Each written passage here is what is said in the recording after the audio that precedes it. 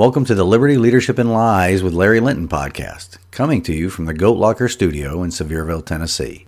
Be sure and check us out and like us on Facebook and Instagram, and follow us on Telegram, as well as on the website of libertyleadershipandlies.com. You can subscribe to notifications on the website to follow the blog there. If you would like to contact the show, just send an email to Larry at libertyleadershipandlies.com. Again, that is Larry at libertyleadershipandlies.com. Now, on to the episode.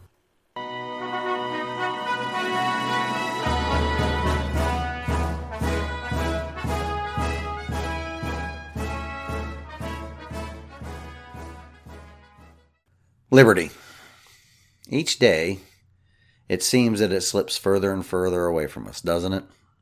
It has been slipping through our grasp so gradually that we don't even notice it now. In fact, large swaths of our republic are so comfortable with their loss of liberty that they are actively encouraging more of us to do the same, to lose it, to give it up. Government, businesses, neighbors. It brings to mind a quote by G. Michael Hoff in one of his books that states, "Hard times create strong men. Strong men create good times. Good times create weak men, and weak men create hard times." In his book, titled Those Who Remain, there is this quote, "We don't defeat our enemy by giving him a platform to spread the very propaganda they hope will defeat you. You can only have freedom and liberty when others want that for you. When the other side only uses freedom with the hopes of destroying it later once they are in charge, it's time to shut them down. They will use our Constitution as long as they need to until they get the power, then watch them trash it." Oh, so prescient. And while that comes out of a work of fiction, how true is it right now? How long has our very own government subverted our Constitution for the purpose of robbing us of our liberty, robbing us of our freedom? As I put together the notes for this week's episode, I went to the congress.gov website to look up certain pieces of legislation, and it piqued my curiosity for the number of pieces of legislation. And did you know that as of this week, in the 117th Congress, which began on January 3rd, 2021, Congress has introduced more than 12,750 pieces of legislation. That's nearly 13,000 bills in both houses of Congress, and nearly 6,000 of the ones introduced in the House of Representatives has this as their constitutional authority statement. And I quote, "Congress has the power to enact this legislation pursuant to the following. Article 1, Section 8. Nothing else. No specifics given. Ever." Why? I mean, no specific clause is ever given, just the blanket Article 1, Section 8. There are 18 different clauses in Article 1, Section 8, the enumerated powers. Are those people in Congress too stupid to list the specific authority the Constitution gives them to enact a piece of legislation? Well, I would say they aren't stupid at all, but they are banking on the lack of intellectual curiosity of the American people to question them on their legislation. They bank on our apathy. Why? Well, I stated it last week, and it's becoming the new mantra of this show. It's because our government hates us.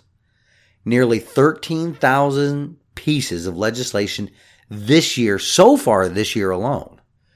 If I were a betting man, I would be willing to wager that only a few people in Congress have read or will read the entire bills, and even fewer of them will understand them. I would also be willing to wager that an equally small percentage of the population has read or understand any of the bills. And you know who is betting on that fact? Congress is. They are betting that nearly every citizen will take Congress at their word, that they have the constitutional authority to pass the legislation because they put their generic Congress has the power to enact this legislation pursuant to the following Article 1, Section 8 on each piece of legislation, no matter what that legislation states. I recently fired off another email to my representative, Congresswoman Harshbarger, who I actually believe entered office with the right intention, if she, and I asked her, if she or any member of Congress can expressly cite which clause in Article 1, Section 8 applies to each of the bills proposed. I sent a very detailed letter asking the exact question for the umpteenth time this week. I don't think I'll get a response, though. I still have not received any specific answers to my questions when I ask my two senators or Congresswoman Harshbarger very pointed questions in all of my correspondence. I'm up to more than 30 non-answers each from Senator Hagerty and Senator Blackburn. I'm averaging about one a week since this Congress was sworn into office on January 3rd. Now, mind you, I ask only simple questions that require simple answers, but they have become quite adept at non-answer answers. They must teach a class at their freshman orientation for every new senator and representative. And why? Why don't I get answers? Specific answers. Of course, we all know the answer to the why by now. It's because our government hates us. Every action they take has the end result of eroding our liberty, no matter how much they pretty up the legislation. Even so-called Republicans. And let's break it down. Let's start with our newest senator here in Tennessee, Bill Hagerty. He was elected in 2020 to fill the seat left by the retiring Senator Lamar Alexander, a milquetoast senator if there ever was one. But after being sworn in on the 3rd of January, how many pieces of legislation has he sponsored? Well, that'd be 143 bills.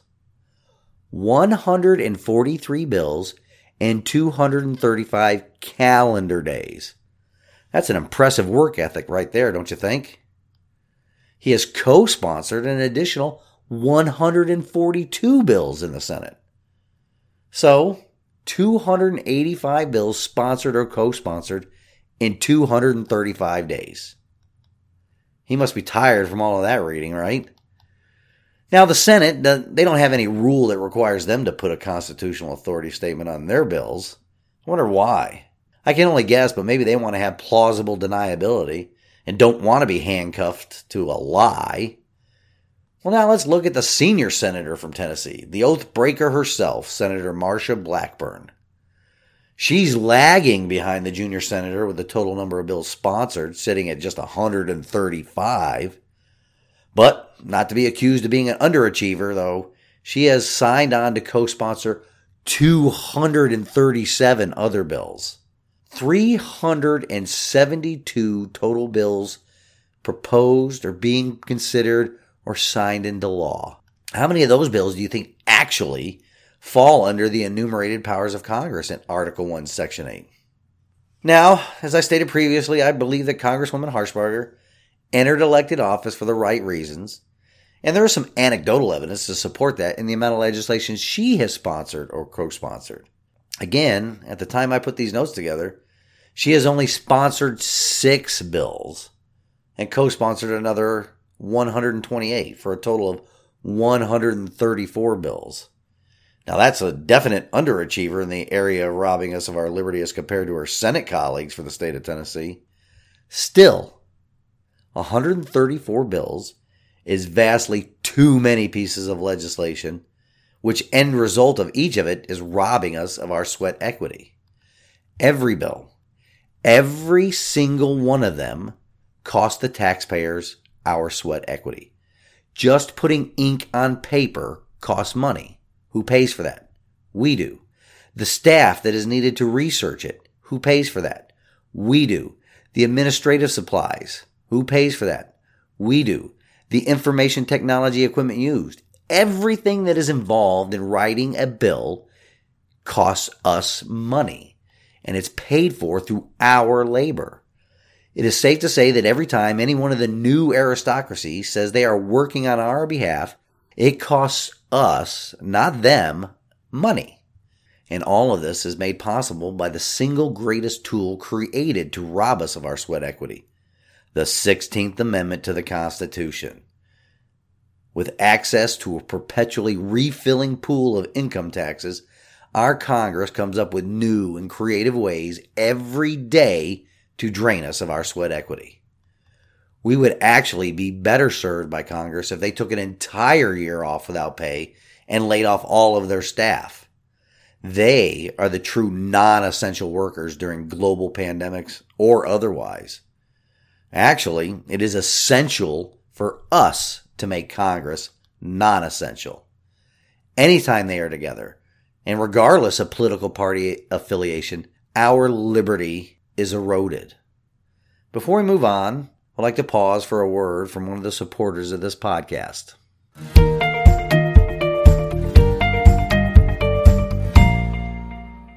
For all my listeners that live in the Hampton Roads area of Virginia, I want to give a huge shout out to one of my all-time favorite car mechanics and longtime good friend, Glenn Moser. He is a supporter of this podcast and the owner-operator of Professional Auto, located at 5900 Thurston Avenue, Suite Alpha in Virginia Beach. Phone number is 757-962-0102. Not only is Glenn an extremely talented mechanic, but he is also a great American and a staunch supporter of our constitutional rights. My family and I relied on Glenn and Professional Auto for all of our vehicle needs when we lived in the Hampton Roads, Virginia area. Quality work at a fair price and service with a smile are what you will receive when you take your vehicle to Professional Auto. I encourage all my listeners there in the Hampton Roads area to look them up if your car needs work. Again, that is Professional Auto, 5900 Thurston Avenue, Suite Alpha in Virginia Beach, Virginia, and the phone number is 757-962-0102.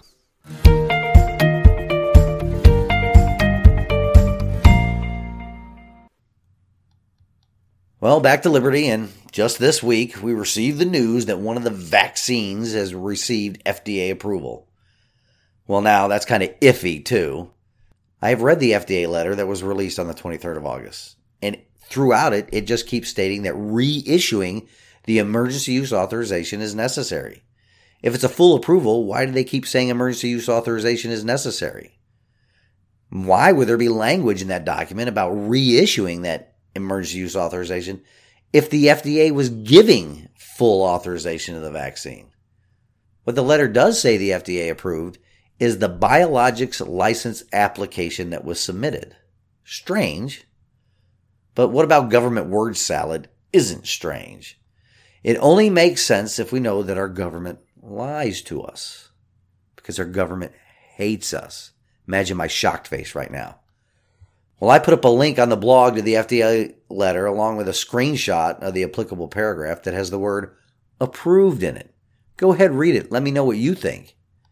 But now, why would there be no effort to clear up the confusion created by this letter? Maybe, just maybe, it's because all of the mini tyrants out there are touting the vaccine approval as removing the last obstacle to mandating everybody take this vaccine, regardless of people's individual feelings about it. The greatest groupthink exercise in the history of the world has been placed in motion now, months ago, but it's reaching a crescendo. Liberals and sheep in general are celebrating in the streets and all over social media. They think, mistakenly of course, that the only reason a lot of people are hesitant about taking this vaccine was because it wasn't fully approved by the FDA. Like we really trust the government. You cannot blame them for thinking that way because liberals, more often than not, have zero critical thinking skills. But let's go back to that quote-unquote approval, though. With that approval news came reports that now we are closer to a nationwide vaccine mandate. Mandates. Really? How far we have fallen as a republic of free people. All because people in this country have gone soft. Living in a republic based upon individual liberty, most of us have grown comfortable with the government eroding those liberties every day. And it's maddening to see. All over the place, I see people quite comfortably giving up freedom for the chance, no matter how small, of just being left alone. I always like to go back to that liberal rally cry of my body, my choice. It has been their mantra for decades. Well, unless of course there's a pandemic, then it's your body, the government's choice. I have many objections to taking this vaccine. And I have explained them before, but humor me now because there are some liberals in the audience that need to hear things 4, 5, 10, 30 times for it to have a remote chance of getting through their thick skulls. Explaining things over and over again is often necessary because they often have the intellectual capacity of a goldfish. I have received many vaccines during the course of my life. Many of them was as a child, where the decision was made for me by my parents based upon the evidence presented to them at the time. I also have received a lot of vaccines during my 30 years on active duty in the Navy. The vaccines I received had all of them undergone much more rigorous and much more long-term testing than the current vaccines for COVID have. I mean, let's face it, how can there be any long-term testing of a vaccine that is less than 1 year old? How irresponsible is it to force people to take a vaccine that has a grand total of 0 long-term studies? That doesn't matter to liberals, though. They believe everything the government tells them. Hey, how's that government war on poverty going? Do we still have poor people? How's that government war on drugs going? Do we still have an opioid epidemic? And now with Afghanistan falling into the terrorist hands again, but better armed this time, how is that government war on terror going? I digress, though. Anything that comes from a government that proposes thousands of pieces of legislation in a matter of 8 months has to be the sole source of truth and enlightenment, right? The sheer number of bills they propose must mean they are working hard for their constituents, right? Never mind the fact they don't even read them. So for me, objection number 1 is there is no complete studies done on this experimental vaccine. And I don't care what you tell me, vaccines go through rigorous testing. You cannot have a long-term study on a vaccine that is less than a year old. If long-term studies prove its effectiveness and no serious side effects, or side effects at all, I might consider taking it. However, at this point in time, there are way too many anecdotal adverse effects being reported about this vaccine. All 3 of them. And I'm a person with a compromised immune system. I have to be really careful of what I inject into my body.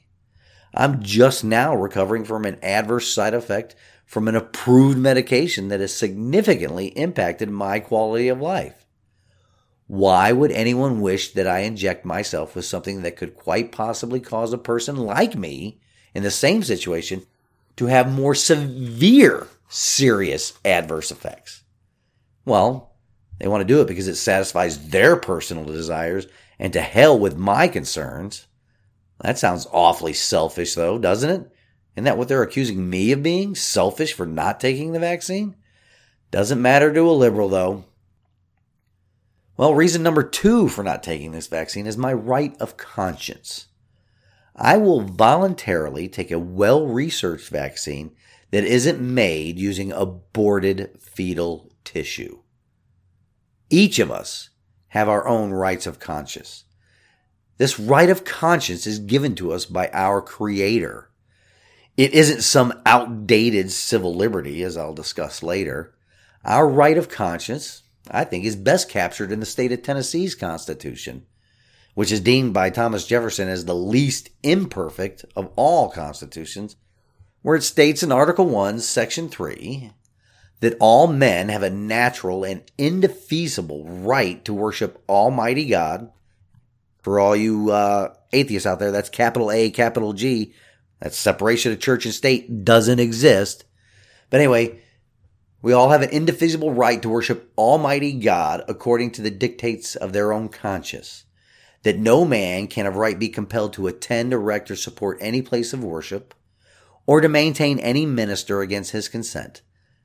That no, here's the important part, pay attention, that no human authority can, in any case whatever, control or interfere with the rights of conscience. Liberals hate that because they worship at the altar of government and want to force everybody else to worship at the same altar with them. They have turned government into their religion. But I am asserting my right of conscience to not be injected with a medication that is derived from the murder of a child, regardless of how far back in the past that murder was conducted. They are still made from cells cultivated and maintained that began life as a human child. That is my right as a citizen of the state of Tennessee and as a citizen of the Republic of the United States of America and as a child of God. Most people would like for that to not be the case, but it is. We, yes, even you liberals, we are still free citizens. So we're up to 2 reasons now that I won't submit myself to the vaccines currently. Number 1, no long-term studies. Number 2, my right of conscience. Number 3, I think, is tied for the biggest reason. I believe the government has zero authority to force my participation in a medical treatment against my will. Government cannot deny me the liberty of deciding what goes in my body. This brings up another conundrum I have been discovering since the outset of this pandemic. It's another glimpse into the liberal mindset and how these people actually have zero principles. So there's this doctor in the private practice that I've known for many years. Both him and his wife are medical doctors, and outside of their political beliefs are really good people and really nice people. I cannot say more than that or will clue people into their identities, and I don't wish them any ill will. Like I said, I genuinely like them and consider them friends. Anyway, this doctor, who specializes in the treatment of autistic children, used to be, well, maybe not in the anti-vaxxers camp of people, but he definitely wasn't pro-vaccine. He wouldn't prevent people from getting them, but he would never advise them to get them. It was a firmly held belief back in that time when we were more than just occasional acquaintances. You could say it was one of his principles, so much so that it guided the way he practiced medicine. So let's fast forward a few years until 2020, 2021, and the COVID pandemic that has gripped the world. Do you think the good doctor has stuck to his principles regarding vaccines? After all, he was definitely not pro-vaccine, especially of the well-established vaccines that were in general use for many decades. Well, now let's just apply that rule of thumb I've come up with for Democrats and principles. Their principles are as flexible as those red licorice Twizzler sticks. Twist them, bend them to fit the popular political narrative of the day. Firmly held beliefs be damned. He is now part of the crowd that wants everybody to take the vaccine. Never mind the potential for severe adverse effects. What is that liberal line when it comes to gun control? If it can save just one life, isn't it worth it? Well, what about the one life that could be ended by an adverse reaction to the vaccine? No, that doesn't count. At least in the liberal mindset it doesn't, because it is counter to their preferred narrative. The government said to take it, so we all have to. This also reminds me of a discussion I was having just the other day with a friend, a fellow veteran. This is another person that swore an oath to protect and defend the Constitution of the United States of America. We've known each other going back for almost 30 years when we served together in the submarine force for the first time together in 1993. He stated, in defense of making these vaccines mandatory, that our civil liberties need to be updated. Updated? Yep, he seriously said that. So I asked him, hey, who gets to decide which liberties get updated and which ones don't? It was an entertaining conversation. For me, anyways, the back and forth. I'm always entertained by the machinations of the liberal mind. He couldn't answer the question about which ones, civil liberties that is, would be updated and which ones wouldn't, and who the ultimate authority on which ones would and which ones wouldn't would be. I know who the ultimate authority is. It's our Creator. But often liberals cannot acknowledge our Creator in this equation because it would do 2 things. One, it would show their hypocrisy in claiming to be a Christian but deferring to government authority all that falls under God's authority. Or 2, it proves that their unbelief is volitional and not based upon anything other than the fact they consider all life an accident and they're nothing other than meat robots. The conversation went on for a bit, diverging into many other liberal talking points and misinformation. He even said this, and it kind of blew me away, when I quote, before the vaccine, everyone was dying. But since the vaccine, 95% of the deaths are the unvaccinated. Everyone was dying that got COVID? Proof positive there's a lot of misinformation going on about COVID. I'm going to give you a little surprise news here. I'm positive for COVID right now. I don't feel anything other than a mild cold. Am I dying? Well, according to this gentleman, before the vaccine came around, everybody that got COVID was dying. It's ridiculousness of the highest order. But apparently some website or news program is quite effective in selling their brand of fear to an unquestioning liberal. Let's go back to a statement now on outdated civil liberties. And he stated, and I quote, "I will not let these outdated civil liberty policies outweigh my common sense and compassion for other human beings." Just what in the heck does that even mean? Outdated civil liberties and civil liberties mean you're not compassionate to people? That has nothing to do with civil liberties. That's how you are as a human. I'm sorry, but that was all pure nonsense. Then he went on into voting laws and AK-47s and M16s on the streets. And when pressed for specifics, none were offered. They can't. I asked him specifically when he was ever denied the right to vote. Of course, he clarified, well, I was never denied the right to vote. I always got to vote, but there were some mean-looking people at the polling location. If mean-looking people suppresses votes, I must be guilty of that myself.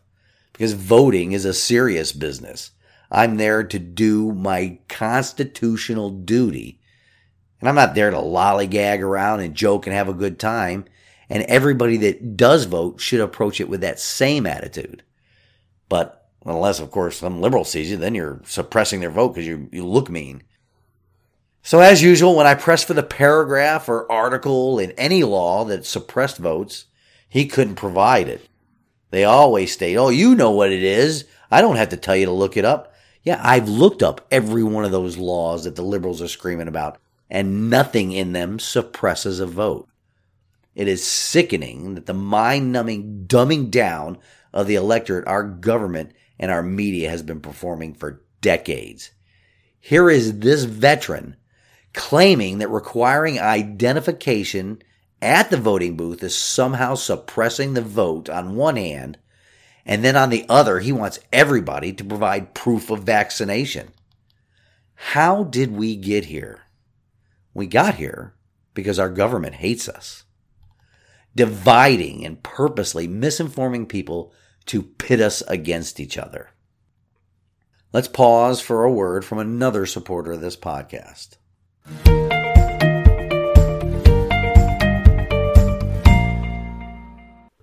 Mrs. A.J. DePriest is the director of Proposal Logic. Proposal Logic is a woman-owned, minority-owned small business located just outside Nashville, Tennessee, serving federal contractors with proposal management and technical writing expertise. Since 2011, AJ has served more than 150 federal contractors on proposals for more than 200 federal agencies. While average win rates for federal proposal developers rest around 35%, AJ finished 2020 with an astounding 100% win rate for her clients. So stop losing conventionally and start winning unconventionally. If you are a federal contractor and you are ready to win government contracts, contact AJ at 615-474-2123. Again, that is 615-474-2123. Or you can email her at aj@proposallogic.com. Again, that is aj@proposallogic.com.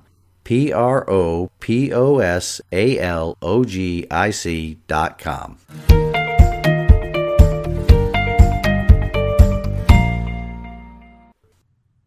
Back to liberty. So we have a Congress that is proposing or passing legislation at a rate of 56 bills a day for every calendar, not business day, they have been in session. And remember, every single one of them costs money, our money. Almost every single one cannot cite specific Article 1, Section 8 authority for its passage. It's an out-of-control Congress, working overtime, as judged by the number of bills they've been working on, to deny us our own sweat equity, our liberty. Then we have liberals with principles as firm as a Twizzler stick, bending whatever way that suits their purpose, which is to deny everybody else their freedom, to deny everybody else liberty. Then we also have the truly uninformed liberals that believe everything the government tells them is the gospel, believing the lies that are told to entice them to voluntarily give up their civil liberties. The final piece we'll talk about today is the liberal tactic to shut down any argument. After all, freedom of speech only applies to speech they like and approve of. Several times now, I have been in discussions, or have been witness to discussions, that all follow the same pattern. A liberal will start out with a statement along these lines: I don't want to debate this, but here's what I believe. Or they'll say things like, I know you don't want to hear this, before they tell you something they were just sure you didn't want to hear. Then they shut down any further conversation. So they want to shut down all debate after beginning and ending the conversation with their point of view. They do not want to entertain any other point of view, because when faced with logic and facts, they shut down like the Windows blue screen of death. That's like somebody walking into the middle of your living room, pulling down their drawers, leaving a big steamy pile of poop on your coffee table, and then walking away stating, hey, we're not going to talk about what just happened. For far too long, people on the right or the conservative side of the political spectrum have tried to be the polite person and not engage, acquiescing to the liberals' wishes so there won't be any arguments or bad blood. Well, that has to stop. It's maddening. I mean, would you really tolerate someone taking a dump in the middle of your living room and not doing anything about it? These people have been taking a dump in the middle of our political lives for decades. The time for being polite is over. If a liberal wants to take a figurative crap in your living room, you pick it right back up and you feed it to them, along with a full measure of truth and logic. No more Mr. and Mrs. Nice People for the sake of avoiding arguments. Our republic, our way of life, is at stake. If these liberal monsters are allowed to go any further, it will just speed up the big snap. I'm telling you, I am absolutely tired of it. So all of you liberals out there, you big government statists that are intent on robbing me and mine of our liberties, I will always allow you to show your true colors, because it identifies you for the day of reckoning. And not the reckoning of our Creator, but the reckoning of a free people who have sat silently by while you have been working overtime to rob us of our liberty. Before we close the show, I would like to leave you with this from God's Word. 2 Corinthians 3:17. Now the Lord is the Spirit, and where the Spirit of the Lord is, there is freedom. People have been conditioned to rely on government, foregoing the Spirit of the Lord, and now freedom is slipping through our grasp. Freedoms given to us by our Creator that have been taken for granted for so long we do not even realize that we are allowing them to slip away. What will the breaking point be for a once proud, freedom-loving, freedom-cherishing, freedom-fighting people? When will we all stop the encroachment? When will we all stand together and say, this tyranny ends now? When will we all stand together and replace a government that has been proven to hate us, both in words and in deeds? When will we fight to take it back? When will it end? Until next week, stand in the arena with me. Reveille, it's time to wake up.